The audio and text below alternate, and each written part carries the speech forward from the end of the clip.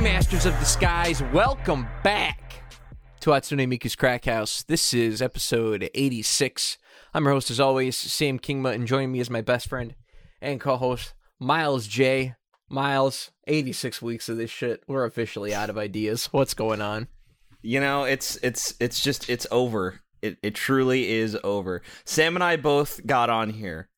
I could both tell we were tired. Like, just not tired as in we didn't sleep. Not tired as in we've been working hard, because Lord knows that's fucking not true. Just tired of being alive. Just one of those times in which if you could just rest by being dead for like 2 days, you'd wake up, be refreshed. I mean, Jesus must have got the best sleep of his life, right? Like, yeah. Those 3 days, he came back and he was like, oh my god, that's the ticket. So it's gonna be one of those episodes where we have to re-record it like 4 times. We'll finish it. We'll finally get a good episode after being just loopy all day at 1 a.m. Yeah, We'll do it was 4 recordings. God damn, I remember yelling some bullshit in my car, because, like, that's all I do whenever I'm, driving around delivering pizzas, is I'm just screaming complete nonsense in my car. And I was listening to a couple of my friends talk about playing the modern Doom games, which I'm a big fan of. And one of the guys on there was talking about how he played the games on a controller. And I'm like, damn, Jesus didn't die on the cross so you could play Doom with a fucking controller, Miles. You know? Sam, do you remember when you played Doom with a controller for the first time? And remember when you literally did Doom Eternal 2 weeks ago with a keyboard? Yeah. And how much better. It was like so much better. This is the thing that's so funny about you, Sam. This is what's really funny about you, is that you'll do something once. You will literally do something once and you're like, shit, it's always been like this, and it will be like this forevermore. Your life begins, like, I mean, you literally are a baptism child. Every time you do anything, you have a baptism and you are reborn. And it's just like, let me just say up front, Sam, you would be a law hero. You would be a law in the Shin Megami Tensei fandom. You would be a law. That's what we'd call you. Is that the proper noun? Is that the proper language? That's as far as SMT discourse goes. Yes. Speaking of SMT discourse, I decided to check out what people are saying about Shin Megami Tensei 5. This shit again. Yeah, and it's got a lot of Breath of the Wild esque, kind of takes of people who are like, where's the story? And this isn't what I play SMT for. So I'm like, you know what? I can't. Wait a minute, what do they play SMT for? Dungeon crawling, story, a little more like of an enigmatic kind of thing. SMT5 it really broadcasts, and you would like all the SMT5 changes. But you would also probably like the older games as well, and I'll get to that in a second. But like SMT5, very broadcasted, like everything is kind of, like you don't have to remember enemy weaknesses and you should, because that makes your life easier. But you can just, like, look at their stats again immediately. And whenever you have an attack that will do an enemy weakness, an icon will appear over them. So it's like, you don't have to remember fucking everything. Yeah. And, like, you can just really micromanage every fusion and every ability. And it's a, very, very in-depth game. But a lot of the older games are just a lot of, like, figure it out. Good fucking luck. Whatever happens. And so there's a lot of, there's a lot of this discourse, and I was like, you know what, maybe I should go back and play some of the old SMT games, because like maybe 5 is just like, I'm a noob, right? And there's a glow around it, and if I played the other ones, I might see some of the big flaws or some of the problems, or just generally I might be able to recognize the things that other games do well that this one doesn't, right? So people are like, SMT2's got the best story. SMT2 for the SNES, right? I download the game immediately, and after 10 minutes of playing, I said, oh, this has the best story. It fucking better. Because I have literally never played a game where I was just like, what the fuck How does anyone play this? Like, I am very much an advocate for old games are still great. Old games were great then. Old games are great now. Still an advocate. But it was too dusty for you, dude. It was too dusty. It was for too, you. dude. It was too musty. It was too smegma-y. Like, it was just a lot, right? So the game opens up, and immediately this guy with like a robot eye, like just a solid eye from MGS4, just on your screen, and he's standing with both his arms out with like his hands are clenched in like he looks like Hitler, like doing the Hitler pose, right? And he's just like, yeah, welcome to the cybernetic future. You're a cybernetic, gladiator. And I was like, what the fuck happened? What is going on in these games, right? Because the thing to understand is SMT 1, 3, and 5 are both like you're a normal human being, and then the world is thrust into this like insane, insane nightmare, right? And 2 and 4 are more of a fantasy kind of game. Like, the world is completely different, and everything's crazy. Society's completely changed, right? Yeah. So immediately, like, the music is like the worst. The first track you hear in the game is like the most like this doesn't make me feel relaxed or welcomed at all. Like, you know how like most music when the game starts, was that the point though? No, it's like unsettled or like it's not unsettling. It's like, I mean, it's like hearing the Chuck E. Cheese theme when you walk into a mall, right? Like the atmosphere's not right for this, right? Like, where's the animatronics? I walk into the mall, I hear the Chuck E. Cheese music, and I'm immediately like, this ain't what I ordered. This ain't what I ordered. Where the fuck is Mickey? That's a joke you don't get yet because you're a fucking anime only fucking casual fuck. But it's fine. It's fine. He's You'll in learn Stone one day. Ocean. Mickey Mouse is in Stone Ocean. I get it. Yeah. Okay. Good. You'll learn one day. Anyways, so like I can't even remember what the music was like. But then so you leave the area and you find out it's a sequel to SMT1. Shit went down with the Earth, and now everyone lives like underground, right? In like a machine city. Very, very classic cyberpunk kind of stuff. Yeah.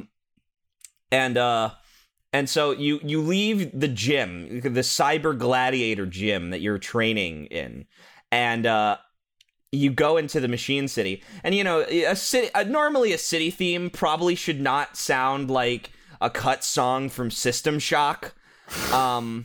But you go out and it's just like, and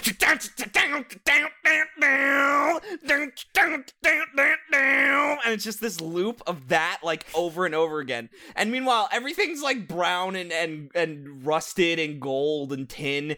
And so you're just walking around. You walk around and you'll just be walking, and then a character will. So the game is first person. It's like Wizardry, right?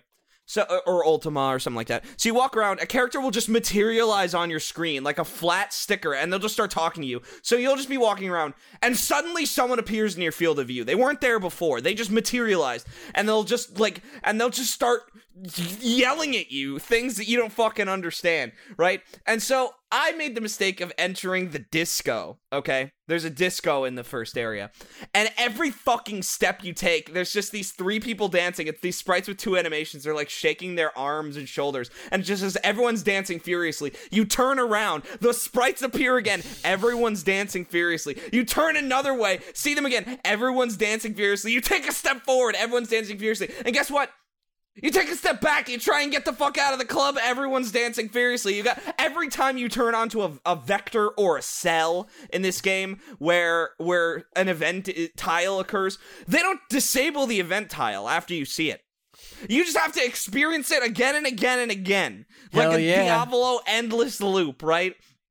And so I get through the first half of the game.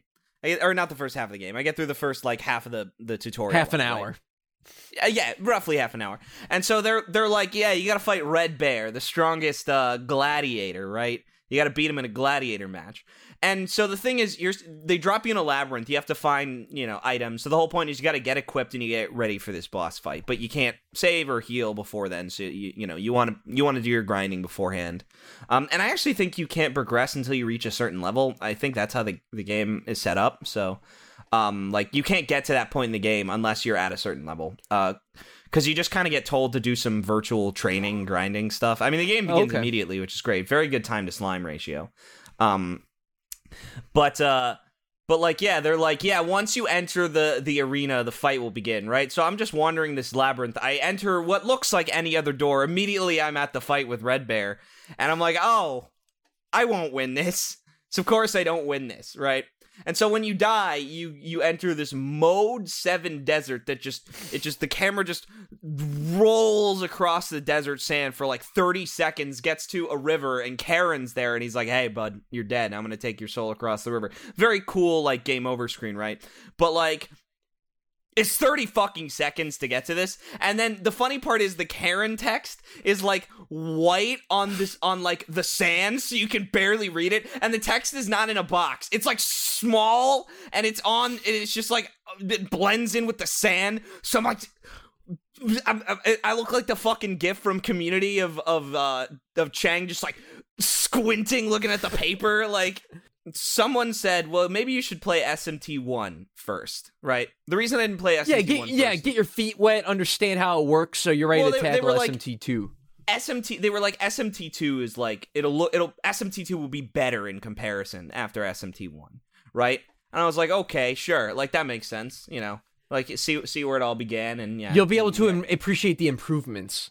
Yeah. Of 2. So anyways, I start SMT1. Immediately, the intro is like this like creepy thing. The face of Yahweh the God is in front of you, and he's like, state your fucking name, bitch.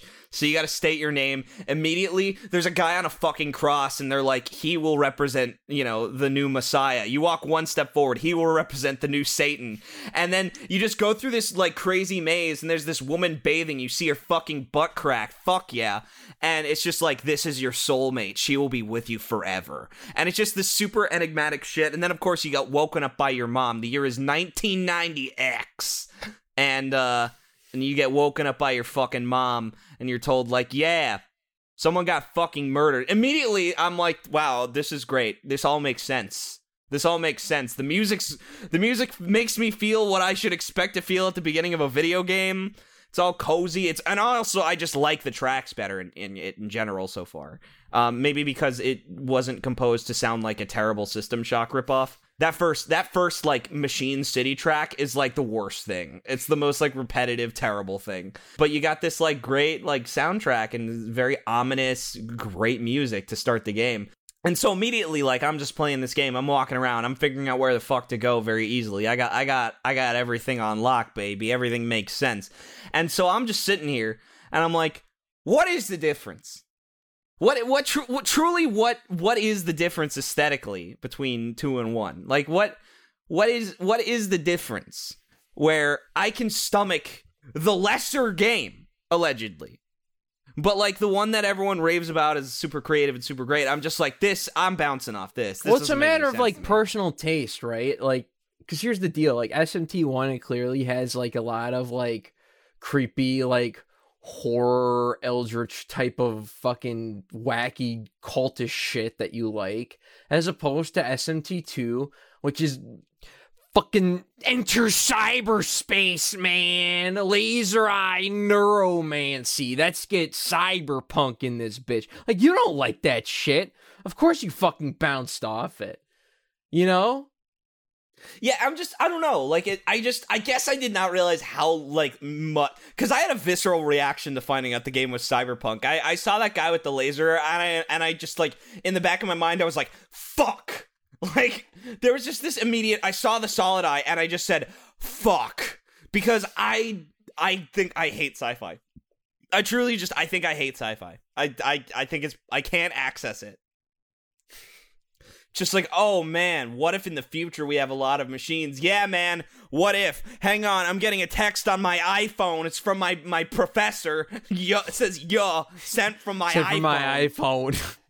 Yeah, hang on. All right, they need me to send an email. Let me just log on to my $1,400 computer that can fucking run, you know, fucking Returnal at 120 FPS one day.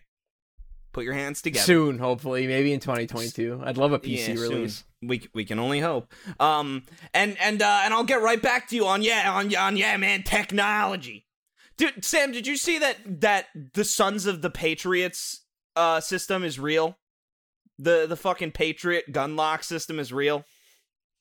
The first ID locked gun is hitting store shelves soon. Damn.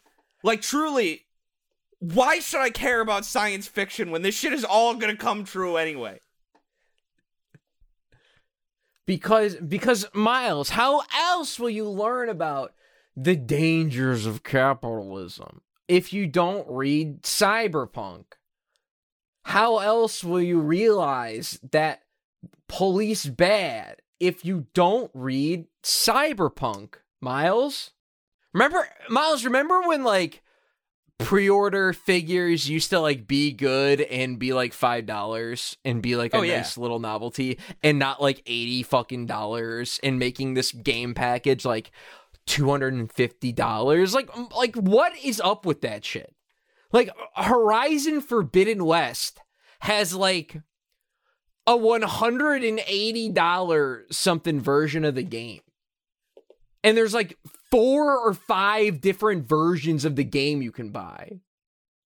And it's like completely fucking absurd. Like, and it's absurd to me too, because like, no offense to Horizon, I have to play it now that it's on PC, and you know, Sam, when I say I have to play it now that it's on PC, that really is just a case of like, I have to confirm what I already know, right?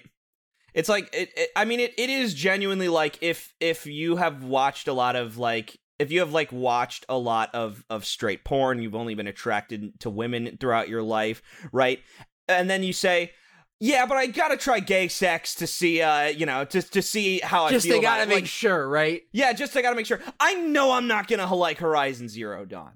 Here's the thing. Do not, Miles, I'm telling you right now, do not play Horizon Zero Dawn. It will not be worth your time. I'm just telling you, I have not played the game, but I have seen enough and I know enough to know that Horizon Zero Dawn is not worth your time. With that being said, wait on Forbidden West. Oh, I'm not getting Forbidden West either. I feel like Forbidden West might be more up your alley. I saw they have some climbing. Yeah, they got climbing, they got paragliding. Parasol, yeah, like that. I'm curious what else. But here's the thing, Sam. The combat's gonna suck no matter what you do. Combat's absolutely gonna be shit no matter what, because it's like this like long range bow based over the shoulder combat, and like I just. But you fight the dinosaurs. That's the X factor here. Is you fight the dinosaurs, and while maybe like the shooting itself's not interesting, actually having to deal with these beasts is like the real meat and potatoes, from my understanding of Horizon. I mean, certainly, but like again, there are these other human enemies that I'm sure sucks ass. I'm sure there's a ton of stealth gameplay that's fucking terrible, but it might be. You might like it. I mean, it's gotta feel reviews. Good. But Sam, you might what like the fuck it. are you saying? What the fuck does that mean? Because the reviews are going to come out 10 out of 10, 10 out of 10, brand new masterpiece, brand new masterpiece. Gameplay. You understand what I'm saying? Wait for the game to come out and you can see gameplay and make your own. Like, because here's the thing, the gameplay is also just going to be like, I mean, it's going to be difficult to judge based on what the gameplay looks like, because I guarantee you, like a lot of the gameplay is going to look great from footage, but then translated to a controller is actually not going to be that I mean, it's literally like saying wait for like Assassin's Creed footage, because you watch Assassin's Creed and the parkour looks fucking sick, and you just imagine in your mind like, oh, you're probably jumping on shit, and it's like, no, you're holding forward, you're literally holding W, and the game plays itself. Like, so no, I hear what you're saying, I hear the principle of what you're saying, but the logic ain't there. The logic ain't there, Sam. I do have to play it. I do have to play Forbidden West to make the decision. And you know what? And I might like it, and I would love it if I did, or I might not. But like I am aware that like trailers, reviews, and gameplay footage will not help, because that's just the fucking way of the world. Like that's games are literally designed to look as good as possible when watched nowadays. That's like the big thing about it. And so you have a lot of these games that look great, like to play, like the animations are beautiful and it looks like really high octane and action packed, and then you play the game and it's just like, oh my god, I'm just pressing square. It was like I was out of my own body while playing Shin Megami Tensei 3, and I realized that I was just pressing the fucking B button on my Xbox One controller. By the way, playing an SNES game on the Xbox is fucking heinous. It's a fucking heinous feeling. Oh, dude, no, I play fucking Super Nintendo games on my Elite controller all the time. It fucking feels great. It feels heinous to me because I just imagine how much I like holding the little tiny shitty plastic toy. The dog bone controller? The dog bone controller, yeah. And I just think, man, there's something there. I'm not crazy about it. It's a great controller. Obviously, it's the fucking basis for all modern controllers now, is the fucking SNES controller. That DNA is in the DualSense. It's in the Switch Pro controllers and the Xbox One controller. So I got to give it a lot of credit. But I'm like not a crazy big like fan of it, because like I can just use a DualSense. I can just use an Elite controller or a Series X controller and have a great time. Whereas, despite how shitty, right, the N64 controller is, it's a 6-button pad with a unique layout that, for better and mostly for worse, provides a unique controller experience that just cannot be easily emulated on contemporary controllers. Same thing for Sega Saturn. Same thing. Sega Genesis even. Yeah, Genesis with the 3-button pad and how that's laid out. Like, and how you're able to like press and hold different buttons. It's people don't talk about it. You know, I was having a conversation with friend of the show, Tom Secondlook, the shadow member of the Crack House. And I was talking to him. I'm like, Tom, I don't understand why gamers aren't more fucking anal about controllers. Like, obviously there are some people who are super anal about this shit, but I can't believe more people don't give more of a shit about their controllers being like good, high quality, great products in and of themselves. Beyond, you know why though? Yeah. I think it is genuinely because a lot of gamers, quote unquote, do play these play very low input depth games that like don't really like I mean, yes, there's people who play Bayonetta, but like most people bounce off Bayonetta, like, to be brutally honest. Like, there are really not that many games that truly challenge a controller. My controllers have been through the ringer with some of the games that I play. But ultimately, like, I do think that enough people will just pick up a controller, only move the sticks, and press 2 of the 4 buttons, because a lot of games don't use all the buttons that extensively. Like, a lot of games just will have X as, like, a menu button, you know? Yeah. Or, like, or they might only play with the shoulder buttons if you're playing something like Dark Souls, a shooter, things like that. Like, I think the shoulder buttons might actually be the most important thing to get right. And that's why the PS3 controller is shit. Dude, the PS3 controller is heinous. Because the fucking shoulder buttons are so abysmal that people just stop mapping things to the shoulder buttons. Isn't that crazy? Like, all the shooting games gave up on using the triggers for shooting to put them on L1 and R1 because the triggers are so bad. They're so bad on PS3. PS3 controller is the DualShock 3 is fucking terrible. It's legendarily bad at this point. I actually think it might be like top 15 worst controllers of all time. It's like it's so bad. And like here's the deal. I know people have problems with the DualShock 4, but the DualShock 4 is such like leaps and bounds better. Shit. Well, we have a DualShock 4 right here. And what's great about it? Fucking convex. Well, there's still kind of concave, but mostly convex thumbsticks. There's a convex outer rim, which I think is perfect. Yeah, it feels it maintains good. the PlayStation aesthetic, but it feels good. Yeah, and your fingers don't fucking slip off of it like an idiot. I mean, I think the big issue with it is that the actual like the dog bone part of it itself is too thin.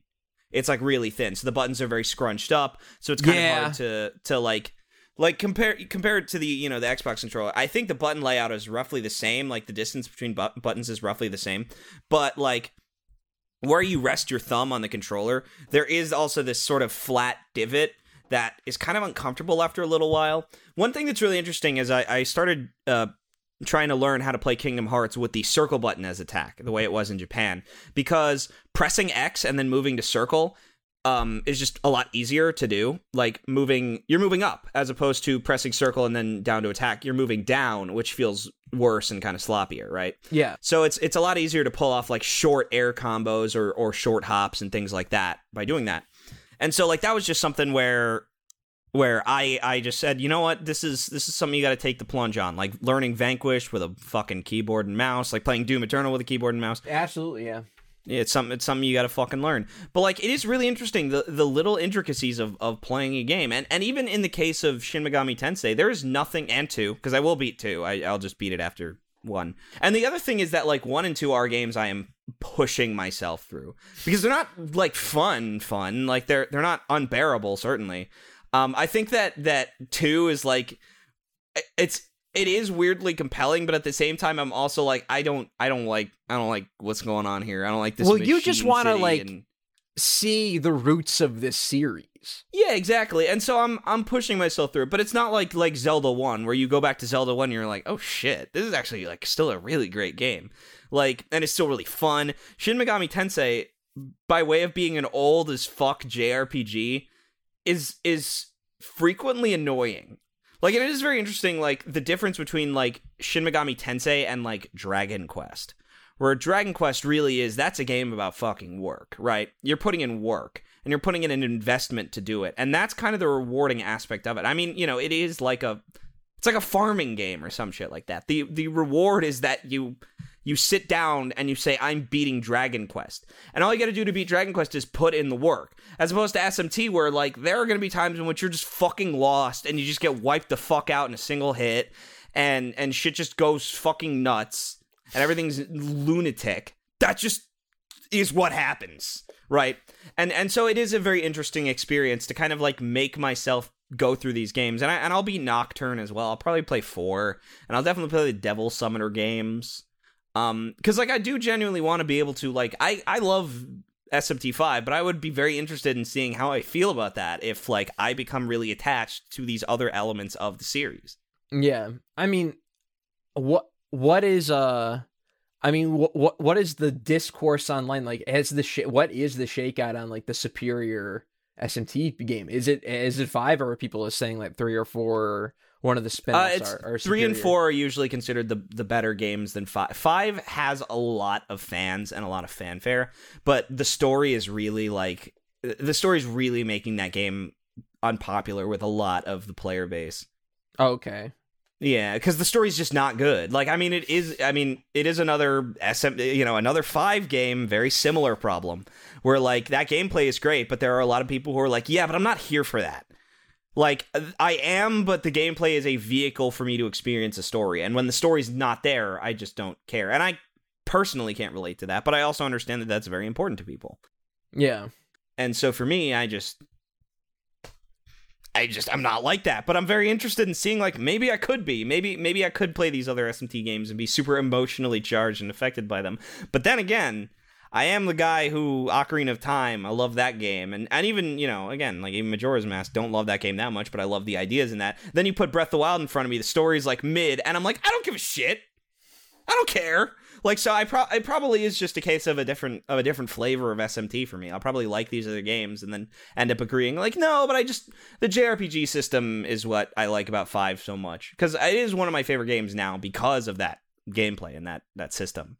But again, I like to have informed opinions, so that when I get into pointless bullshit arguments online with people who will never listen to me anyway, at least I can feel good that I did my homework.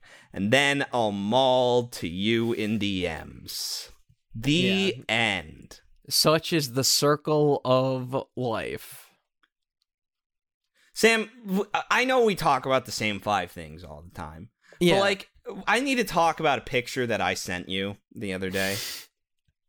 And I think I posted it to the Discord, too.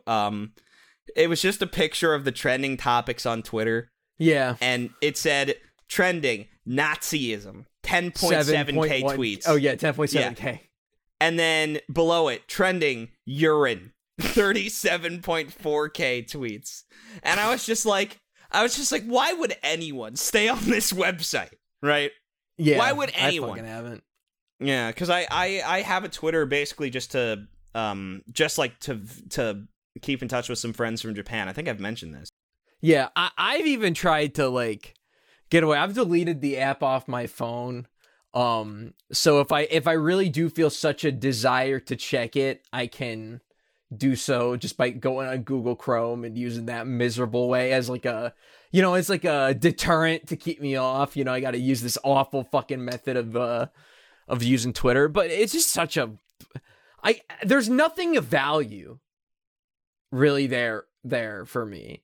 I initially started my, you know what's fucked up, Miles? I initially started my private Twitter solely to just keep up with game news. And for a while, that really worked out. But then it just fucking devolved to just being a regular Twitter that's private that I don't tweet on. Where I just follow all these regular people again and get in, are faced with the exact same problems that caused me to make the private Twitter in the first place. And it's all because I follow these fucking porn artists, dude. It's all their fucking fault. Because all they do is just like nonsense. What do they like? Fucking nonsense.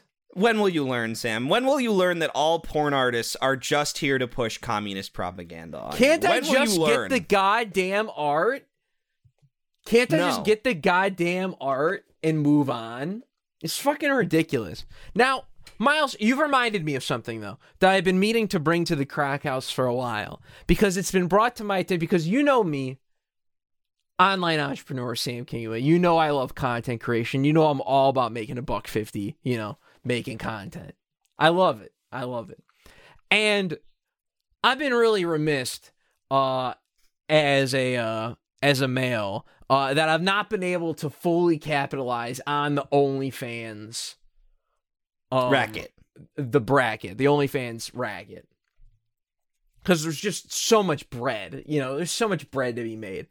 And I can't fully take advantage of these horny guys, except you can. Miles, I have discovered a way as a male user to help yourself profiteer off the great OnlyFans racket by using Instagram. Miles, let me tell you how you do it. So first thing you do is you go on Instagram and you make a brand new account. And you call the account some bullshit like waifus are us or some nonsense like that. And all you do is go on Pixiv and just grab any horny art that you like and post consistently for days and weeks. Once you build a big enough following by stealing all this anime art you grabbed off of Pixiv and Twitter to repost on your Instagram called Waifus Are Us, then you go and start DMing these OnlyFans chicks. You start DMing the chicks with the accounts that are like less, that are like in the 15 to 25K range. You know, they got a little bit of a following, but they're trying to grow. You hit them up and be like, hey, I got a follower group of 75K or whatever. Pay me and I'll post I'll post one of your pictures on my account and link to your @ and you can pay me money. Because this is what I realized. This is the trap I found myself in on Instagram. Was I'd find these accounts that would post these hot anime pics and would follow them because I wanted to see more. And every once in a while, there would just be like some random 3D hoe all of a sudden popping up on the feed. And I'd be like, who the fuck's this? And then it would be like, her @ is this with like the sweat marks, you know, to induce wanting to ejaculate on them. And that's crazy. There's good money to be made in this racket, Miles. You can do this. All you need to do is grow an Instagram following of a bunch of horny guys who like all this weeb anime shit and be like, hey, sub to this chick's OnlyFans, and she gives you $250 for a fucking Instagram post or whatever, you know? But are you sure that that was paid for? Because I genuinely think that might also be advanced simping, as we've talked about. That might also be advanced simping. I refuse to believe it's advanced simping. It feels No, you too... refuse to believe it's advanced simping because if it's not advanced simping, then it benefits you. That's the thing. I think it has to be advanced simping. I truly think that these guys are... This is truly a she won't call you bro situation, I think. It can't be that way, dude. I genuinely think that these horny cats guys build a following on Instagram, posting these horny anime pics from Pixiv and Twitter and Reddit and all this fucking place, and they're building this fucking following, and they're just linking to these bitches for free. Yeah, I actually think that might be like a notice me bro situation, or a situation of like they just get so horny for these girls that they just do this, that they just post this shit, but they also want the engagement for their own account. I think this is either advanced simping or it's advanced credit to whoever made this. Like I think what you're implying is that these OnlyFans chicks as a fourth wall marketing technique are making these horny anime accounts and posting all this shit, building following so they can link to their own not safe for work material. No, that was not what I was implying at all. I think that you just cracked the code, though, personally. I think that might be the case. But what I was arguing was I think it's a case of they just happen to have this content, right? They follow this account, they downloaded this content, and instead of just regramming it or whatever it's called, they want to get the engagement on their post on their own account. And so they'll post the model so that the model's not like take the fucking post down, even though the post has however many things. But they also don't want to just regram it so that they can get engagement and follows, right? Yes. Like I truly think that is the case. I don't think that there's any money being exchanged. And if there is money being exchanged, try it and find out. I mean, my thing is this, Miles, is I'm pretty sure on one of these accounts that I follow, in the description, it says like DM for like advertising or whatever. Like specifically highlighting that was something they do on their on their page, or it's like, hey, if you want to drop an ad, hit me up. You probably should have brought that up before I started poking holes in the argument. Like, you probably should have brought up the fact that there was an account that confirmed this is the truth. That's what solidified me, where I was like, fuck, is that what's happening here? Is that what's going on? This is just one big crazy racket to get more people subbed to OnlyFans? I mean, that would make some sense, honestly. But like shadow marketing, it's one of these things where, like, if you posted a 3D woman on my 2D account, I would just be like, how dare you, and unfollow. Like, I have to assume that must work on enough people that it's worth doing for the individual. But like, if I saw that shit, I would unfollow the fucking account myself. I mean, because here's the deal. Like, I've never seen one of these accounts be completely overtaken by we'll just refer to them as 3D posts, but 3D ads, 3D advertisements. And also, by the way, they always advertise, like, whenever they advertise the same person, they always use the same photo. So there's like a couple of like times where it's like, this is like the 8th time. It's like, Sheen, this is the 7th time you've shown this ass shot in class. We went for 2 completely different references, too, because I said fucking Momo-kun, a woman no one has thought about in 90 years. Oh, man, Momo-kun? Yeah, you remember Momo-kun? Yeah, how can I forget that chicken leg, ball-eyed bitch? Yeah, what a lunatic. what a dumbass fucking week that was, the fucking Momo-kun week. No, you're just thinking of Momo. Momo-kun was like a really controversial cosplayer. You're thinking of Momo, the bird monster. Yeah, I'm thinking of the bird monster, yeah. No, Momo-kun was like this, I think that she was like that this cow like, bitch, right? She was the original like the plus cow size, bitch. like whatever, cow bitch. Yeah. She's the original cowgirl, but she was like a rapist or something. Like she like touched people inappropriately or whatever. I don't know. Basically everyone hates her. And then she choked on a chicken wing and died. She choked on Momo's wing and died. She choked on Momo. Yeah. Oh, Momo's wing. Oh, wait, what? Wait, her name is Momo-kun? Momo-kun. Momo is the bird. Momo-kun is the cow. But kun is a male. Is a male, like kun is for males. I think like that honorific is for males. I think it was just a name. Yeah, her name was just Momo-kun. Okay.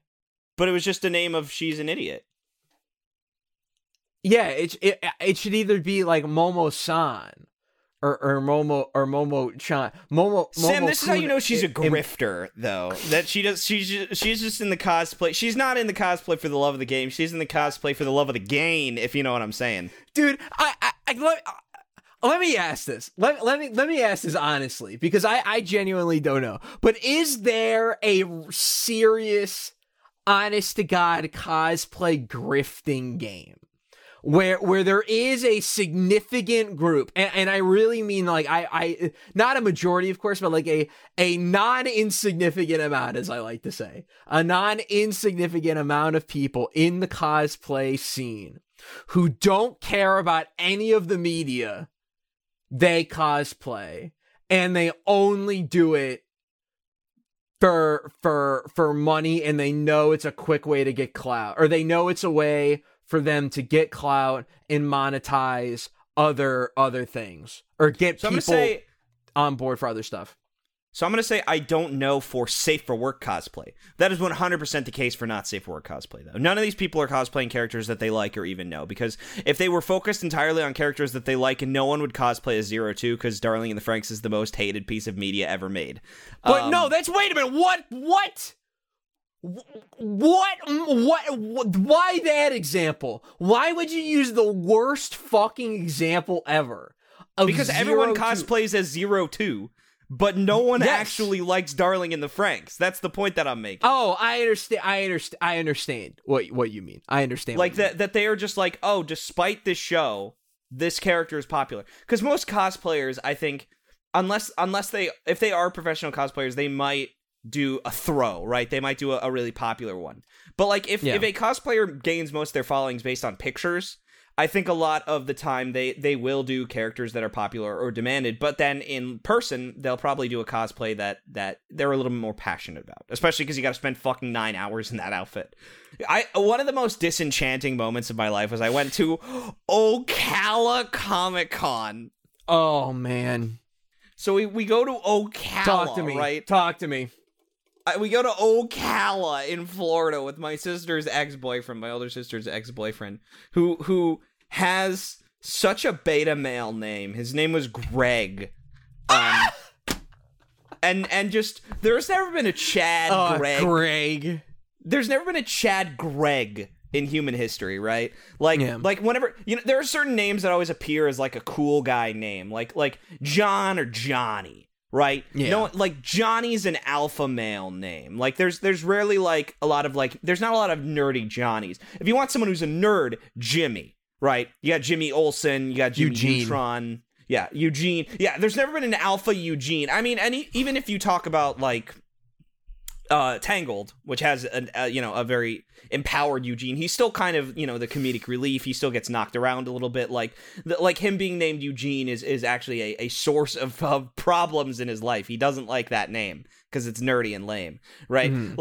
Like there are certain like fucking beta male names. Greg is a beta male name. There will never be like a badass character named Greg. Gregor, maybe. Gregory. Oh come on! You're telling me Greg Universe from the hit show Steven Universe on Cartoon Network is not a great alpha male character? He literally fucked an alien. I mean, yes, that's true, but he's got beta energy where he's like nice and polite and he's not action packed. Like he's just like he's just a dude. He's just a goofy dad. Yeah, he's just a goofy dad. Greg is a perfect goofy dad name, right? Yeah, I knew a guy named Greg in high school. He's a pastor now. Good name for a pastor, you know? Yeah, no, Greg is a good name for pastor. So we go with Greg to Ocala Comic-Con. I've never seen more cows in my life in one location. And that was not even inside the convention. I'm talking about actual moo cows, like behind, just fucking smelled like manure in that entire fucking town, right? Yeah. So we get in there. The Ocala Comic-Con is literally an L-shaped hallway, and there's nothing in there, except, of course, for Quentin Flynn, who is at all of these conventions. Who is always at everything, dude. He is someone who's been grifting off Raiden, voicing Raiden for like 20 years, dude. Oh yeah.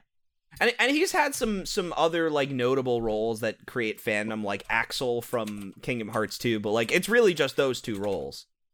Hold on, let's look it up. Let's do a Quentin Flynn deep dive real quick, because this guy's always at this shit. He's always in Illinois whenever there's a convention. He's always here. So to know that he'll come down to Florida too,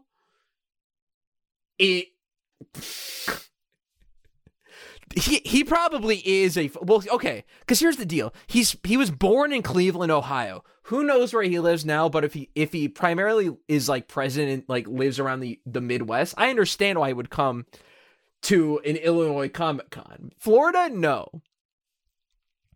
Anyways, he voiced Monk A in Samurai Jack. He voiced Rick in Totally Spies. These really iconic roles. He played Dr. Riddles in Zatch Bell. Really great character. He replaced Silver the Hedgehog in the new Sonic games. I actually didn't fucking know that. That's funny. Oh yeah, I knew that. But obviously, I simply joke when I call him a grifter. He has a ton of he does a lot of voice acting shit. His Wikipedia is pretty large, but it's just so funny how he might make more money doing this convention shit. He might do it because he always hosts like 2 or 3 panels at all these conventions, right? You know what I will say? I think MGR probably was the biggest boost in his paycheck in his life, because people probably were paying him to say like memes from the game or just shit lines, like probably like because there are 3 different schools of Raiden acting: MGS2 Raiden, MGS4 Raiden, and MGR Raiden. And MGR Raiden like is a very specific cadence, this cottonmouth grumbling performance, right? And so, like, I think people probably pay him to say, "How about full of shit? Is that a meme?" Like, just all the time, right? But yeah, so Quentin Flynn is at Ocala Comic-Con, and so we go up to this fucking babe, right? This just absolute fucking 6 out of 10. Total babe at the Ocala Comic-Con. And she's dressed as, like, Silk Spectre or something. Like, right, just generic, like, black leotard, super heroine, right? Just, like, all legs. Her outfit is just black leotard and something else. And my sisters, who are really into cosplay at the time, they asked her, like, "Oh, well, do you really like..." I think she was, like, Night Raven or some shit. I don't know. Fuck comic books. All these characters are lame. Like, all these female characters are fucking lame in comic books. Fuck you. Shout out She-Hulk. Well, She-Hulk's the only good one. I think, are we okay with that, with me saying She-Hulk's the only good one? Nah, I like Wonder Woman. She's sick, dude. Wonder Woman is, like, iconic more than, like, an actually, like, good character, though. So, like, I will give you that. I like Wonder Woman from, like, she's, like, cultural, fucking sick. She's, like, dope as fuck. She's got a fucking whip. Sword, fucking shield, hell yeah, flies, got a visible jet. I'm all about that shit. That's fine, that's fair. Can't wait for the game. Yeah, but again, you know, so she's one of these like C tier like first love comic characters like that nerds masturbated to for the first time. And so my sister was like, "Oh, well, what do you like about the character?" And she was just like, "I don't know. They just asked me to dress as her." And just with just no hesitation, no disdain, just revealed like, "Yeah, this is a job, and the whole thing's a grift. I don't know this character. I don't like this character. But they asked me to dress as her, and so I did." And I'm sure she made $75 for the whole day. And immediately went back to her dumpy Ocala apartment, where 6 women live under the same roof and share one bathroom. And then when the waiter got back from Hooters and the one got back from her job as a stripper, they all decided to sit down on the couch and watch Three's Company together. And they asked her, "So how's your day?" And they're like, "Yeah, these fucking bratty 14-year-old girls who are dressed as like Doctor Who characters asked me if I like cosplaying as a career," and they all laughed together because it's absurd. It's fucking absurd that anyone would do this for the love of the game. But I truly think that there are passion cosplayers. There are people who just love the act of creating a different outfit. There's passionate people in literally any medium of creativity ever, you know. But dollars to fucking donuts. Anyone who like mostly does like the popular characters, like anyone who did like a Jolene photo shoot for Part 6 has no love of JoJo. They have no love of JoJo. They just know that that's Probably. A popular character. Because if they had love of JoJo, they'd do a fucking Foo Fighters photo shoot for me. For my lady, Atro. Yeah, R.I.P. R.I.P. Atro.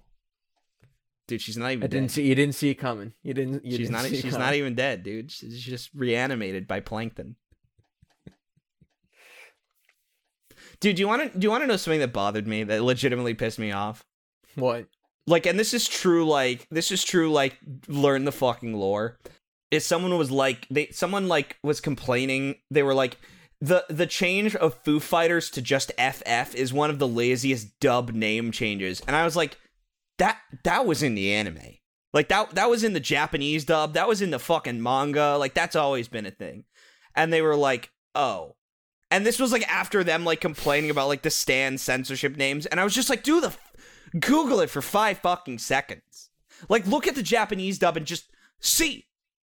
Just see. And you know what? And I have no fucking right, because I never do my fucking research when I see some shit that gets me mad. But, like if you're an English fucking dub watcher, like, that's one of the easiest fucking research things to do, is just look at the Japanese dub and see what fucking changes there are, right? But yeah, no, none of these cosplay hoes do it because they like it. No one who has, like, a big cosplay... Yeah, no one who has a big cosplay, specifically Twitter and an OnlyFans, likes any of the characters they're dressing up as. They might have some preferences or some that they like to an extent, but, like, dude, no one's fucking dressing up as, like... No one's... When Dragon Maid S comes back, none of them are dressing up as Toru. They're like, oh, who's the new one that everyone likes? Okay, Ilulu, I'll be that one now. Yeah, true. This is true. I have seen a lot more Ilulus than, Tarus. Well, that's not in the grift necessarily. It's more the game. I mean, it's the game, but when it's OnlyFans is involved, it's the grift. But because like I got no fucking problem with, like, I mean, it's no different than an actor who gets different roles. Like, sometimes you're not into the role that you're doing. Sometimes you don't really like the character that much. Yeah, but it pays. Yeah, but it pays. But like there is probably a lot of of cases where they just, like, if there's an OnlyFans involved, they might not even like they might not have even fucking seen the anime or even, like, be that interested in it, but they gotta just pretend. They just gotta pretend because the more that nerds believe they have a chance. I would love to speak with someone who is invested in anime from a purely yeah, fan point. I can make money. I can make money. I see, I'm trying to imagine if this person exists, because I don't even know if it's necessarily true. Or, like, someone who has no interest in anime whatsoever, but sees the demand in the market for, like, this good cosplay shit and has the skills to just do it for money. Like, I now that I say it out loud, it seems kind of crazy. It seems I really don't think it is, because I you know something, Sam, and I'll tell you this much. I truly believe that normalizing sex work was the worst thing to happen to the trans community. This is a fucking fact, because like there are so many people that I know come out as trans women, and I'm like, oh, you know, great, proud of you. And then immediately they're like, yeah, I'm gonna do sex work now. I'm like, what the fuck? Like there are so many people who are just like, yeah, I'm just giving up on a normal job and a normal life, and I'm just gonna be a sex worker because I took a Skittle and now I have breasts. And I'll just take photos of my developing breasts, and I'll post them to the internet, and people will pay $4 for them. Like, just the amount of people I know who, like, that becomes their game plan. And I've seen enough of them eventually just get off of that grift, that fucking con, like, believing that will actually work as a career for them. But like truly that is something that like a lot of these people, and you have to remember, a lot of where I meet these people is specifically like spaces for adults looking for adult fun, because that's something I fucking do. And so I'll just meet a lot of them who are like, yeah, I came out as trans, and day after, yeah, I'm starting sex work, selling feet pics. Like, just I shaved my legs and I'm selling feet pics now. That is just a lot of these people's like first like 3 months after being on the pill. It's sort of like how Orange Is the New Black depicted like the used panty market as like this like easy money scheme, and then it just fucking ruined the industry forever. Like it just absolutely fucking wrecked it. Well, dude, like that's what always happens anytime anything. Dude, this is why TV's the worst. Is because like we all talked this about bad this with shit, Storage Wars too. Yeah, like Storage Wars, like really like fucked up the gaming market, or I put it on the bad. Yeah. American Pickers, fucking Chernobyl has made everyone hate nuclear power now. You know, which like, to be fair, I guess is a good thing. But yeah, like TV really is, or Squid Game has made everyone hate Koreans. Yeah, you know what? What? Oh, is that just my opinion? Never mind. No, Squid Game, I feel like there was something that people like hated after Squid Game, but I don't remember what it was. Like some shit. I mean, it wasn't capitalism. They always hated that. I don't know what it was, but like there was this wave of, I think people just hated Squid Game after watching Squid Game. Like, I truly think that was the thing. Dude, I've never really seen like, and it's, and I say this like not with any like schadenfreude or anything, as I usually do when I talk about stuff. Like, I like when foreign media gets the spotlight here in the States, regardless of how I personally feel about it or my personal interest. I think it's good. I think it's good that American audiences watch stuff from other countries, Oh, same here. But there was definitely some weird ass rebound. You are right. We'll call it a cultural rebound on Squid Game, where it comes out and it's like everyone loves it. Everyone, I don't want to say loves it, but everyone is talking about it and watching it. And it's the Tiger King. It was that moment's Tiger King. It's the Netflix zeitgeist show of the month. But there's not always one every month. But like, because it's the Queen's Gambit, like a few like in 2020, I think it was the Queen's Gambit. Yeah. 2019 maybe. There's been other shows in the interim that are kind of like this, where everybody is watching it. And Netflix is I think the most apt for doing this. It's rare that an Amazon show. I mean, you have like The Boys. On Amazon. You know what the thing is, Miles? I don't think the install base for Prime Video or Hulu or even HBO Max or whatever has the ability to hit in the same way that a Netflix zeitgeist show does, because everyone has easy access to Netflix. There are a few, though. I think that the two like big Amazon shows that kind of pierce the veil, in my personal opinion, were The Boys and Cobra Kai. I think those two kind of like Netflix. Blew up. Oh, I thought it was YouTube. Yeah, so first 2 seasons of Cobra Kai are on YouTube, and then season 3 and 4 were produced on Netflix. But anyway, season 4 just came out, and I need to watch it. By the way, have you seen Cobra Kai? I know I'd like Cobra Kai. I haven't seen it, but I know I'd like it. It's dummy good. Like, that's the best way to describe it. It's like, it is legitimately stupid that it is this good. And you can't believe Karate Kid got this much love. Got like this much treatment. Well, it's funny because you have these nostalgic revivals. Like, I didn't talk about The Matrix Resurrection, and I don't really need to. The movie's mid. Yeah. I hate the first half hour, and then after that, once we get into The Matrix, it's mid. The mid-tricks. Yeah, the mid-tricks. Inoffensive. It's worth a watch, I guess. If you support the trans rights movement, you have to watch The Matrix because that was their intention. It was the original intention of the that was the original intention. Yes. Yeah. The Wachowskis did not lie to you. Just one Wachowski this time. Only one was grifting this time. The other one said they dusted their hands, and she said, not doing it anymore, living an honest life. And Lana was like, fine, I'll keep the grift alive. I'll do it myself. All right, I'll do it myself.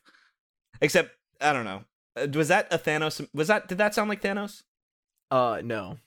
Okay. I don't remember the line delivery of that, so I was really banking on it being the same delivery. Yeah, no, it was not. Okay. Not it. I tried my best. I watched the fucking Dark Knight trilogy like a little while ago. Dude, Batman Begins is so fucking good. Like, I actually could not, but I feel like society has led me astray on Batman Begins. Because I was like, here's the deal. Because everybody loves The Dark Knight, right? We all love The Dark Knight. That's true. We all think it's great, and it is great. And a lot of people don't really like or have really, really negative feelings on Rises. Me personally, I found Rises to just be a kind of boring and a bit of a slog. It didn't help that it was like midnight watching it, and I was ready to fucking pass out, and there was still 2 hours left in the movie. So I wasn't doing it any favors, but it could not hold my attention to save my my life. But Begins is fucking fire, dude. But do you think it's a New Hope situation where, like, just Empire's just the one everyone loves so much that I think so. New Hope is acknowledged as great, but it's not the first thing out of people's lips. Sort of like I mean, I guess it is like Snake Eater. Like, people love MGS2 and MGS1, but like when people talk about their like one of the MGS games, Snake Eater is the first one that they'll admit that they will say they love. That's the best one.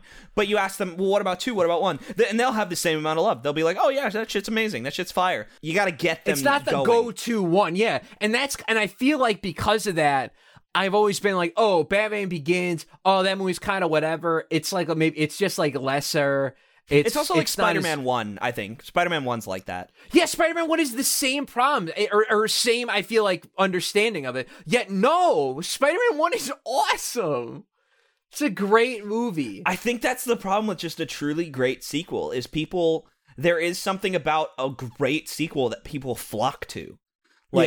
And maybe it's just because it's so exciting to see something and then it be better, because most sequels are just worse. Like, that's just a fucking fact. Like, outside of video games, I feel like most sequels are just outright worse almost all the time. Yeah. I can think of like I'm trying to think in movies of like sequels I like more. I really like Toy Story 2.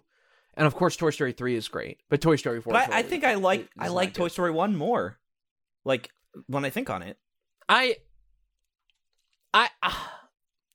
It's tough ranking those movies. I feel like you can kind of throw them in any order, and I'm not going to except for 4. Except for 4. Yeah, I don't even count 4. Don't even count 4 in the rankings. Yeah, I don't care about 4. The Toy Story trilogy, you know, it's like Batman Arkham Origins. I've just chosen to not include it. I've chosen to be exclusive and not inclusive, and not include Arkham Origins, because it's like DMC2, you know? Yeah. My favorite Dark Souls games. Dark Souls 2 Bloodborne, and Dark Souls 3. Where you just don't have demon souls? Yeah. Yeah, that makes sense. That's fair. No, or no, no. The Dark Souls 2 is called Dark Souls 2 semicolon Bloodborne. They just like how it's Metroid 3 Super Metroid. They just didn't include it. You fucked up that delivery. Yeah, it's all good. You know, fuck. The show's been going on long enough. You know, of course there's gonna be some gruesome fucking delivery errors.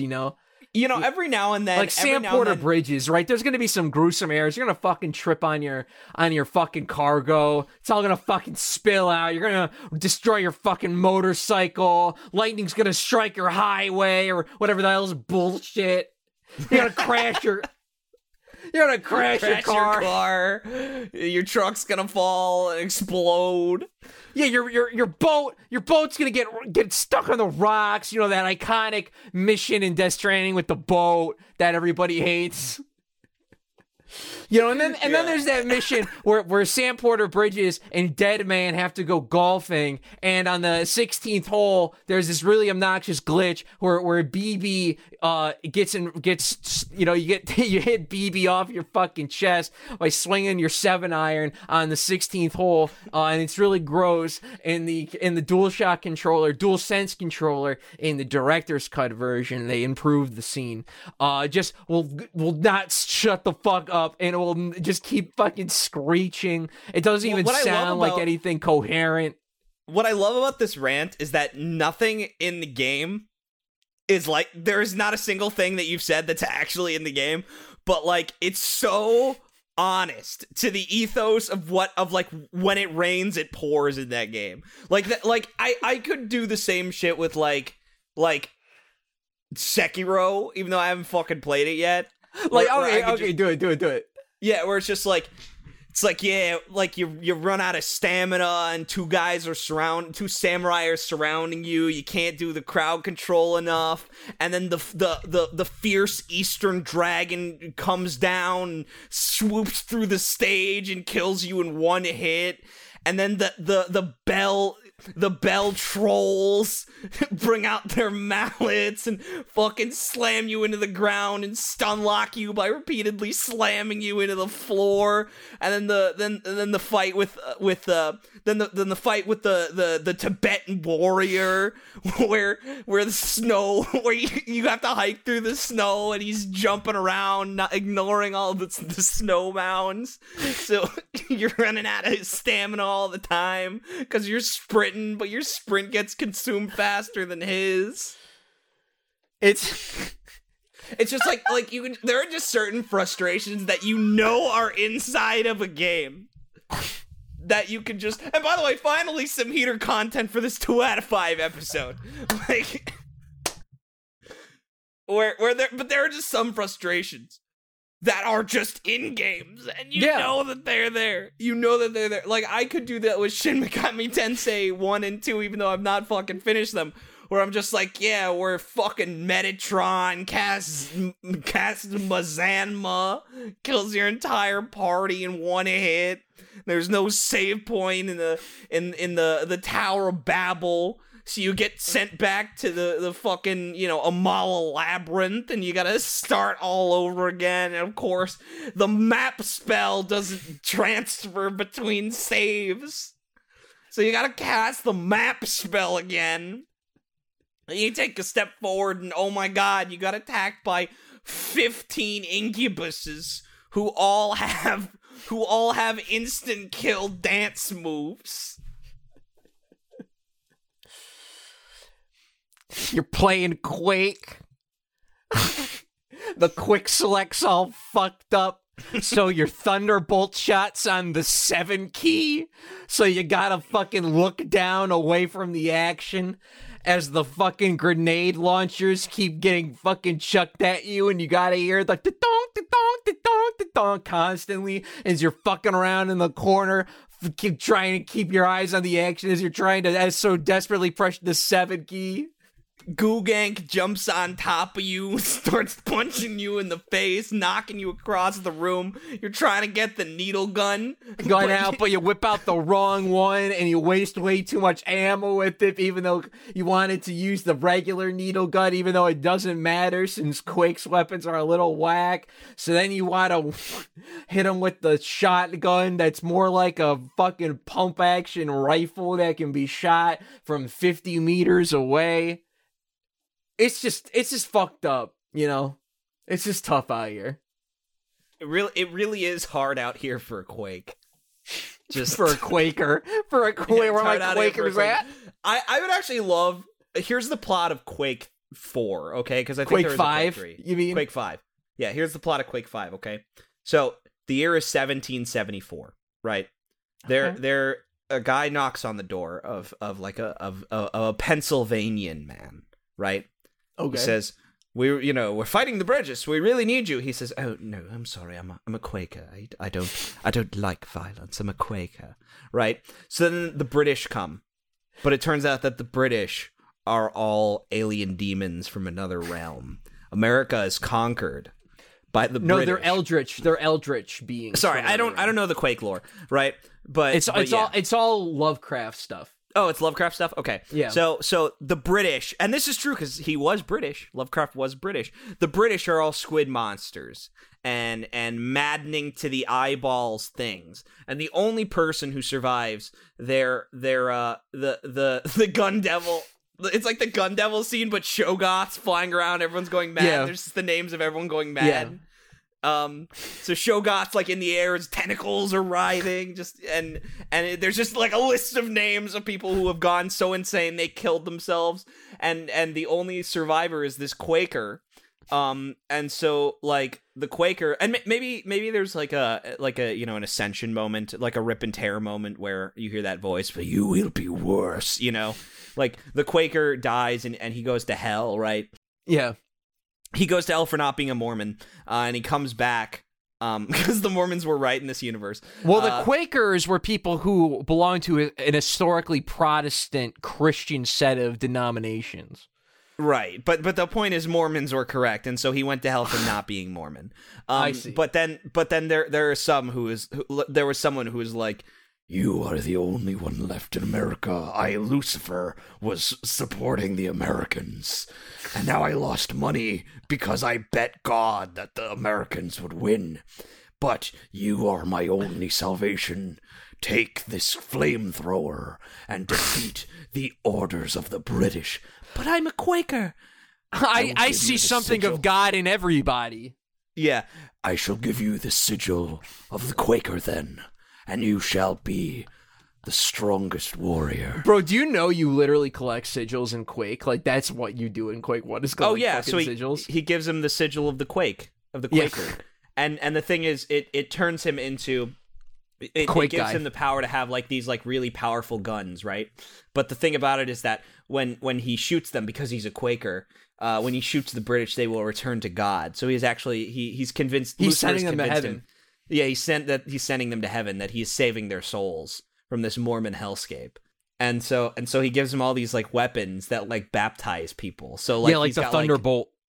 He's got like a divine Thunderbolt. And the super shotgun. Yeah, the super shotgun, which it sprays pellets of myrrh out, right? Instead of buckshot, it's myrrh. And the rocket launcher. Yeah, the rocket launcher, which just shoots the Bible. The Bible combusts and explodes. Dude, this is like fucking Chex Quest, but like Quaker. Dude, it's the Quaker Oats. It's the Quaker Oats. Yeah, and it's just a mod of Quake. Yeah, it's a Quake mod called Quaker. And it's by Quaker Oats, but it's like really raw and hardcore. Yeah, fuck yeah, I'm into that. I play that shit. Maybe that's the basic game. Instead of the needle gun, it's an oats gun. Fires oats. Yeah, just firing oats over and over again. And maybe there's like a hot water cannon. It's sort of like the glue gun from fucking Prey, where you fire it and it turns all the oats into oatmeal, slowing the enemies down. So it's like a debuff, right? You shoot the water and it turns the oats into oatmeal. This is good. Yeah. And then, or there could be the grenade launcher could be like a milk bomb where it pops up and milk fucking splatters everywhere. Yeah, milk spews everywhere. Yeah. Yeah. He's got like a berries gun. Add some berries and bananas. That's the thing. The melee weapon's a banana. Yeah, part of a balanced breakfast. Everything you need to go slay some. Everything you need to go slay some Mormons. Yeah. Quake 5 oats. But obviously it's Quake V. Quake V. And no, oats, Quake 5 Terror Instinct. Quake 5 Breakfast Instinct.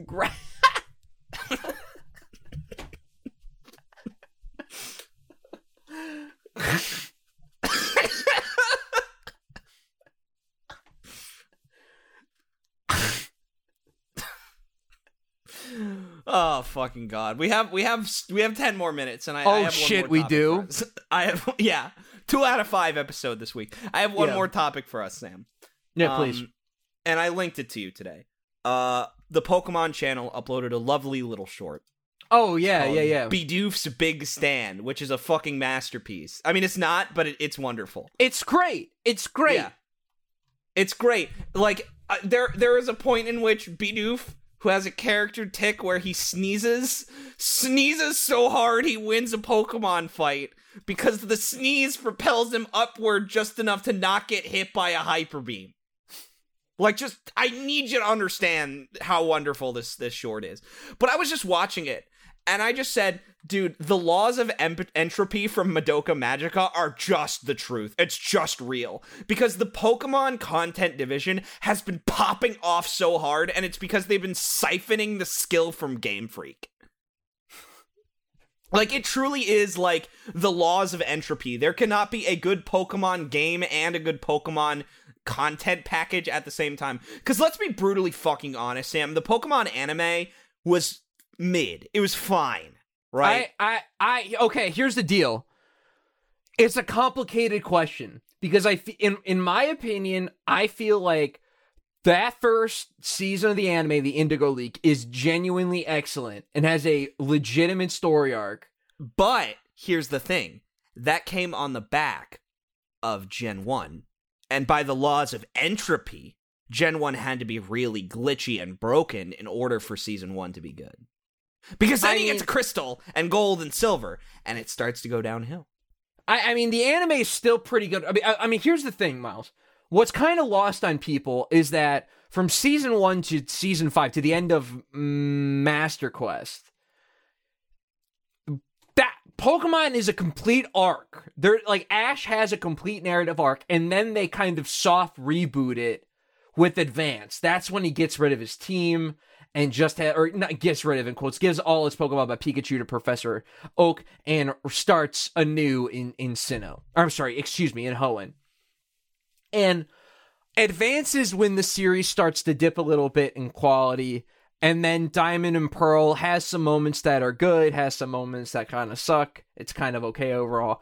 I don't like Black and White whatsoever, and I fell off the series from there. But the laws of entropy, Sam. Black and White's the best game. Worst anime. However, laws of entropy. Now that you say this, Miles, I'm kind of getting sold. Because, lo and behold, X and Y, when I stop watching the anime, is apparently when it starts getting kind of legit. Like, they hired a real anime studio to do it. They would stop throwing the fucking weird colored gradient backgrounds behind Pokemon doing their moves and stuff. And there's actually, like, you could actually, like, you know, see movement, and it was, like, fun to watch. And had a fucking shonen-ass story arc and all this shit. And, yeah, the game started to suck. And around X and Y, it started to go downhill for the games and go up in quality for the anime. People genuinely say Sun and Moon, because people were resistant to Sun and Moon initially, but like Sun and Moon just got better and better and better, and now it's people are really, like really on it. Yeah. And people, and now it's God tier. And then to Galar, the clips and stuff I've seen are really cute from the new show. And then to rub salt into the wound even more, they said, let's make a YouTube channel. where we only post fucking god tier works of art. And it's just like these cute, like, Sam, I went to fucking school for this. I can actively tell you that every Pokemon short is a perfect piece of media. Oh, dude, they're so good. They're so good, Miles. And it's not even just like this one, right? Like, have you seen any of the Pokemon Generations shorts that they did from like a couple years ago? There's a great, I talked about this. I wrote a little mini paper about this where like the Wooloo Generations one with like or not Pokemon Generations. What am I thinking of? Evolutions? No, it's not Evolutions. There's a story about a Wooloo. It's Hop's Wooloo, right? From Galar. Yes. And there's a perfect thing where, like, even though this is just, like, a really dumb little sketch about how Wooloo is super weak, and which I guess is kind of just Bidoof's Last Stand, but the difference is the Wooloo is, like, a domesticated Wooloo. But, like, the whole, like, they just thought, like, okay, well, we have to do a rule of threes somewhere, because these men are masters of the craft! Okay, what happens? Well, the Wooloo sees a Charizard flying, and it decides that it has to learn how to fly. So there will be a rule of threes where it tries to make a big leap. The first time it makes a leap off the bed. The first attempt, of course, a failure, but a modest failure. Second time has to be his biggest failure. So he makes a leap off of a rock face, right? Like a big cliff, and ends up like spiraling down the cliff and ending up somewhere. And so the third time, though, he needs to make his biggest leap, his most dangerous leap, and it's successful. And he leaps out of a fucking carriage being, like, flown through the sky into Hop's arms, and I'm just like, masters of the craft! They did it! They figured it out. The same thing with fucking Bidoof sneezing, and him being Mr. Miyagi'd by being an HM slave to dick-sucking Lip Ash, Like that shit's so good, dude. That shit is just so great. good. It's just good classical writing. And I truly believe that's it. The law of entropy. The law of entropy was in play here. Because Diamond and Pearl, not bad games, right? And just like the anime, not bad either. Moments of goodness, moments of badness. That was when the elements were in harmony. Yin and yang were in perfect balance. Entropy. Yeah, black and white good. Black and white anime, not good. Like, exactly. X and Y, not good. X and Y anime, good. I see. Yeah, so that's I think that we can... Now, people like Sun and Moon, though. People do like Sun and Moon. I haven't played them, so fair. I can't speak to them. But the first seasons of Sun and Moon were controversial. They were controversial. People did grow to it, though. Yeah, people did grow to it. And they grew to it when it started to suck. Pokemon. It's just a... This is an accurate theory. The law of entropy, the law of Pokemon entropy. Now you might be thinking, Miles, where does Colosseum and XD Gale of Darkness fall onto this? They don't! Because this is purely a relationship between anime and Game Freak. If someone who is not Game Freak were to make a Pokemon game, it would not be bound to the laws of entropy. Wait, okay, so by that extent, Ilka, who made Brilliant Diamond and Shining Pearl, which is the worst Pokemon game, does not equate into this equation, which... I think that remakes are outside of the law of entropy. It's like... it proves your point, though. It does prove your point, though, because BDSP's heinous. It's, like, terrible. That's true, but like, I also don't know the quality of the Sun and Moon anime currently, or the Galar anime currently. It looks pretty good. But, okay, wait, Sam, I know. I got this. The laws of entropy have to do with the anime versus Game Freak. The laws of entropy with Ilka have to do with the Pokemon shorts. So Bidoof's Big Stand is so good because BDSP had to be so bad. Yeah, it had to be so shit. And is it... But you're telling me, though, if Pokemon Legends Arceus comes out later this month and is good, the Galar anime is going to start sucking, is what you're telling me. Yes. I think that at the very least there will be an arc that is controversial or people don't like it. Nothing the laws of controversial Pokemon has happened entropy. in the Pokemon anime. Nothing controversial has ever happened in the Pokemon anime. Nope, never. That's very true. It's never once happened. No, there's never been Sam, a I feel like episode. I'm getting a seizure. You want to end this episode early? No. There's one more thing we got to talk about, Miles. Oh, perfect. And that's the Bored Ape NFT family tree. Oh, I forgot I asked you to do this. Yeah. Yeah, I'm not gonna do all this fucking research, you know. I'm not gonna put in all this hard work and only to not use it on the fucking podcast. So, anyways, so the other day, Miles fucking sends me this this fucking link that from this website called Boardroom TV, which is like BOARD, boardroom, not board, because we just talked about the board. I'm sorry. Yes, think it's boardroom, not boardroom as like a room with no fucking TV or video games in it. That's a boardroom. No, this is a boardroom. A boardroom is Applebee's. Yes. Yes, a boardroom is Applebee's. Which also, by the way, Miles, I fucking saw this Applebee's commercial the other day that was 2 minutes long. And it was all about how, like, oh, we're like better together. First of all, when we're together, we get COVID. And second of all, the commercial is so long and is so like, what even is this? That it has to have a awful, heinous Applebee's logo, Apple logo, in the corner of the ad the entire time. You know why that happened? There was a commercial for this game. For the Subway, right? Or Monopoly? Miss Monopoly? Miss Monopoly, yeah. There was a commercial for a game with just these girls who were like, I'm 14 and I'm interested in going into STEM.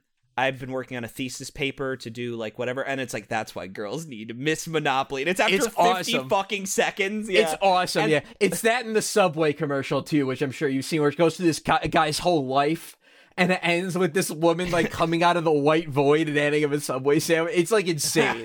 It's insane. Like that, or like the Kardashian Pepsi commercial, where it's like, where is this going? Yeah, that shit's awesome. But yeah, I was like so taken aback by this fucking commercial, and the fact that they needed to include the Arby's logo at all times in the corner. The Applebee's logo. The Applebee's logo, excuse me. But anyways, you send me this fucking link from Boardroom, BOARD room.tv, which sounds like a great television channel. Sounds like totally worth paying for cable for. Called the Bored Ape NFT Family Tree.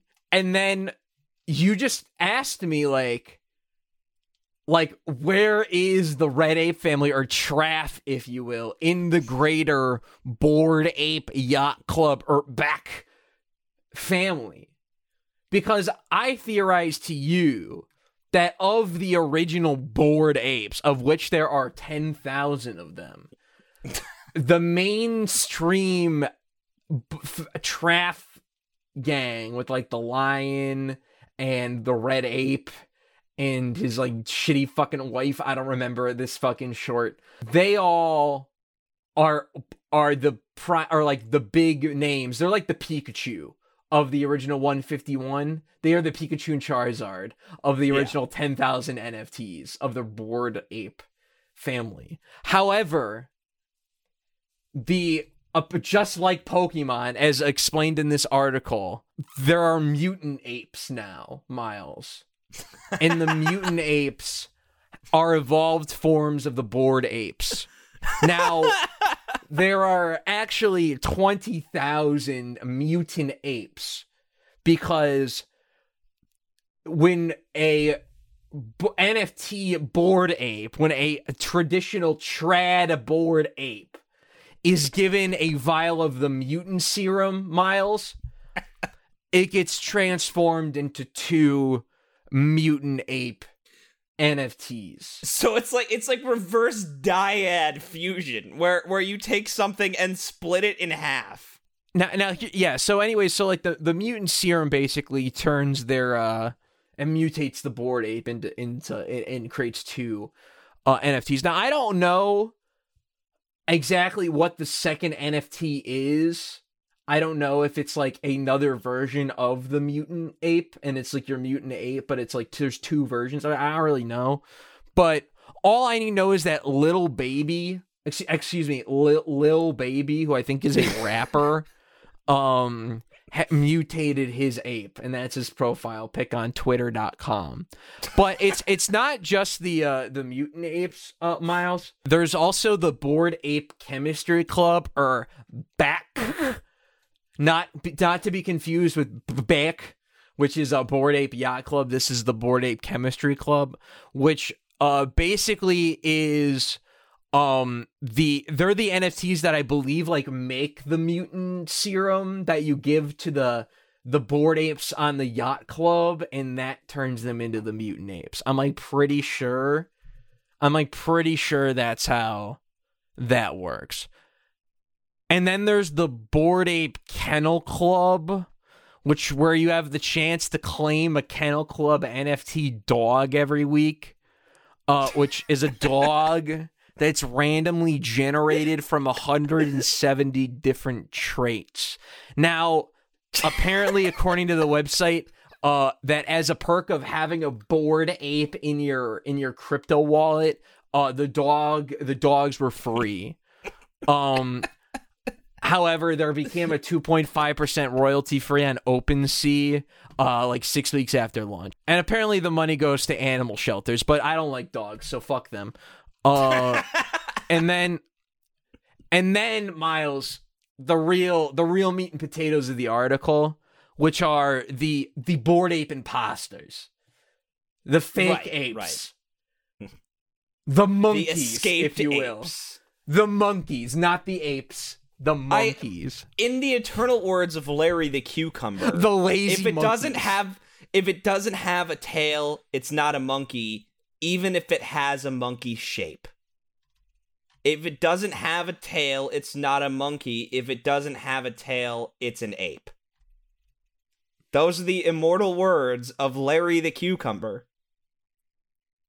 From VeggieTales. From VeggieTales. You bet Larry has an NFT? I bet Larry's a guy Larry would come in and be like, "Hey Bob, check out this image I got on the internet." That's really nice, Larry. I own the URL to it. No one else can have it. Larry, don't you know that God believes that people should share things? But this is mine. I bought it rightfully with all of my cryptocurrency. Now, speaking of NFTs that reign from the blockchain that are not associated with the Bored Ape Yacht Club the God authorized chain. By Yuga Labs, there's Prime Ape Planet or PAP. There's the Apocalyptic Apes, which is a collection of 8,888 post-apocalyptic chimps. I have to be brutally honest, I'm kind of about the Apocalyptic 8s, especially the use of angel numbers. Love it. Yeah, it had nearly 2,500 NFTs change hands within the first week of 2022 for over $9 million in transactions. Apocalyptic Apes number 25 with a skull for a head and a raven on its right shoulder sold for $76,400. And then, Miles, there are some lesser known off-brand apes like the Soul Apes, the Bored Apes Outcast Society, or FAC, which is the fake, which with the PH, or Funky with the PH, Ape Yacht Club. So that's the Bored Ape family tree. That's where they all shake out. Now, there was also a line in this article that was really fucking great. That says Gary V, NFT collector Pranksy, MC Hammer, and Logan Paul are all supporters, which is so funny to me. Holy shit! What a great, what a hysterical group of fucking gangsters to put in your fucking criminal lineup. Fucking Gary V, NFT collector Pranksy, and yes, he must be denoted as NFT collector Prankster. It is MC Hammer, NFT collector Gary Prankman, and Paul Gary. So we have we have Gary Collector Hammer, MC NFT Paul, Logan V. They all show up at your house wearing suits, and they open a briefcase with a picture of an ape smoking a long pipe with he looks like Detective Chimp, right? Yeah. like a Detective Chimp looking ape, and they say the bidding starts at $4 million.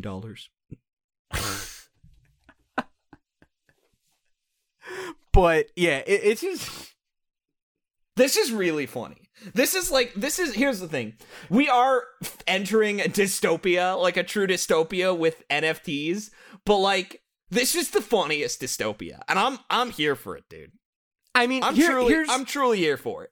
Here's my thing. I've always been under the assumption and impression that 90% of the things you worry about don't happen.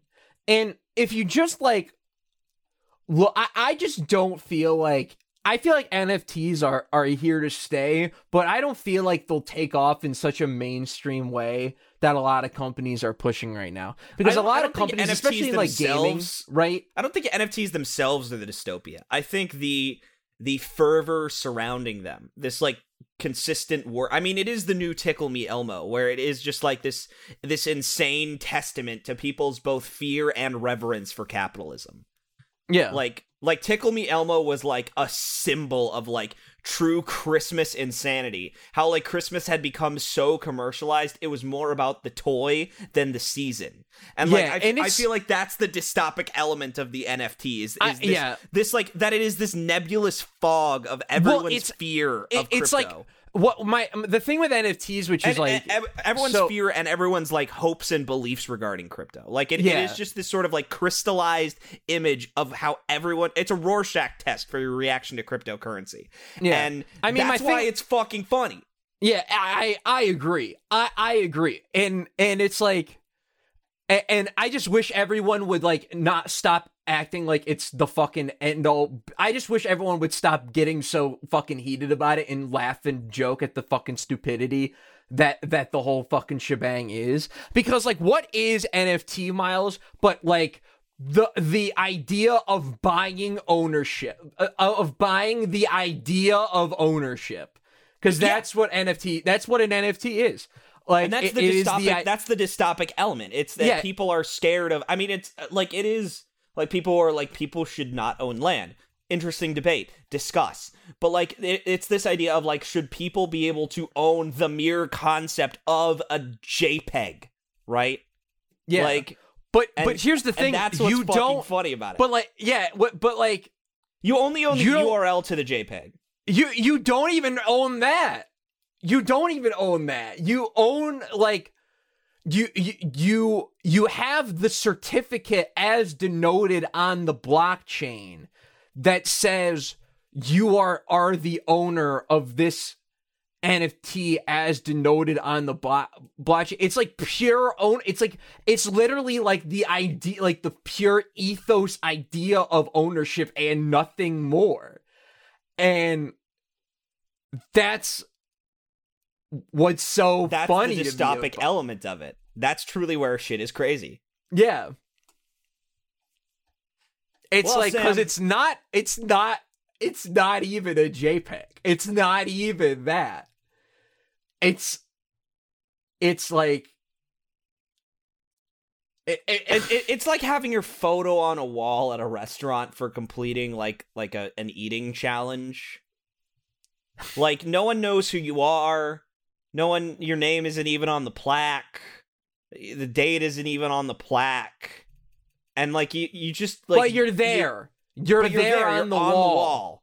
And people can see and vaguely conceive of you, who is on the wall. On the wall for winning the hot wings eating competition at the Buffalo Wild Wings. Where you doing the completing the bullshit blazing challenge at Buffalo Wild Wings. Sponsored by Arxis. If you want to be a true crackhead, because we never fucking shill the Discord and Twitter enough, join the Discord and the Twitter. Links in the description of this episode on Spotify and wherever else it's available. I genuinely don't know. It's available on iTunes and Stitcher, I think. We're on Stitcher. Yeah, Stitcher, the one that everyone uses. And also, check out our Discord. Our Twitter is at a certain amount of followers. I have not checked. I'm sure it's at and 98. We don't use it. Oh, nice. We don't. Nice. I don't check it ever. I'm sorry, gang. I'm sorry I can't get us more listeners because I don't use Twitter. But fuck it. It's a fucking terrible platform. It makes me miserable, and I don't want you guys to have to fucking go on there, you know? So just join the Discord. It's in the description. Hang out with us. Share the podcast with your friends. We want more people to listen, more people to hang out with in the Discord. So yeah. Our numbers aren't too bad though. That's the thing. This is not desperation. No, this isn't this is not desperation. This isn't Dark Side Phil, you know? Yeah, where we need begging to you for views and money. We need to masturbate to get some. Sam, what if we truly... I think I did suggest that one day we should just fail No Nut November at the same time on the podcast. Didn't I say that? Am I crazy about that? I mean, maybe. Do you remember this? Because Anime thighs when she opened up so wide, I got a twinkle in my eye. Asian pussy is so tight, I just really want a pipe. Oh my gosh, she got them big ass titties, she's only 5. Anime thighs when she opened up so wide, I got a twinkle in my eye. Asian pussy is so tight, I just really want a pipe. Oh my gosh, she got them big ass titties, she's only 5. Hey, bitch, I'm about to fuck this cutie, so I whip out my katana and I knock this little bitch out with just one hit like I'm Saitama. Why you act like you retarded? Like, little bitch, I don't want drama. I still hit when she says no, don't understand when she don't wanna. Sword fighting with my penis like I'm in a fucking dojo. All these bitches want me like my name was fucking JoJo. Asian penis is too tiny like it was a nose show. Bitch, don't watch your coochie, watch anime with the bros though. With my motherfucking bitch, I might pull up, give those thighs a little motherfucking kiss. And man, if you talking shit, tell Ryuki on a list. Yeah, your sister is my groupie, she take this anime dick. Okay, like little bitch, I don't care if that fat ass is too deep. Score a bounty on that pussy, you can call me Spike Lee. Putting out fire, getting ice, bitch, I'm Todoroki. And if you got some shit to say, then you can say it to me. Anime thighs when she opened up so wide, I got a twinkle in my eye.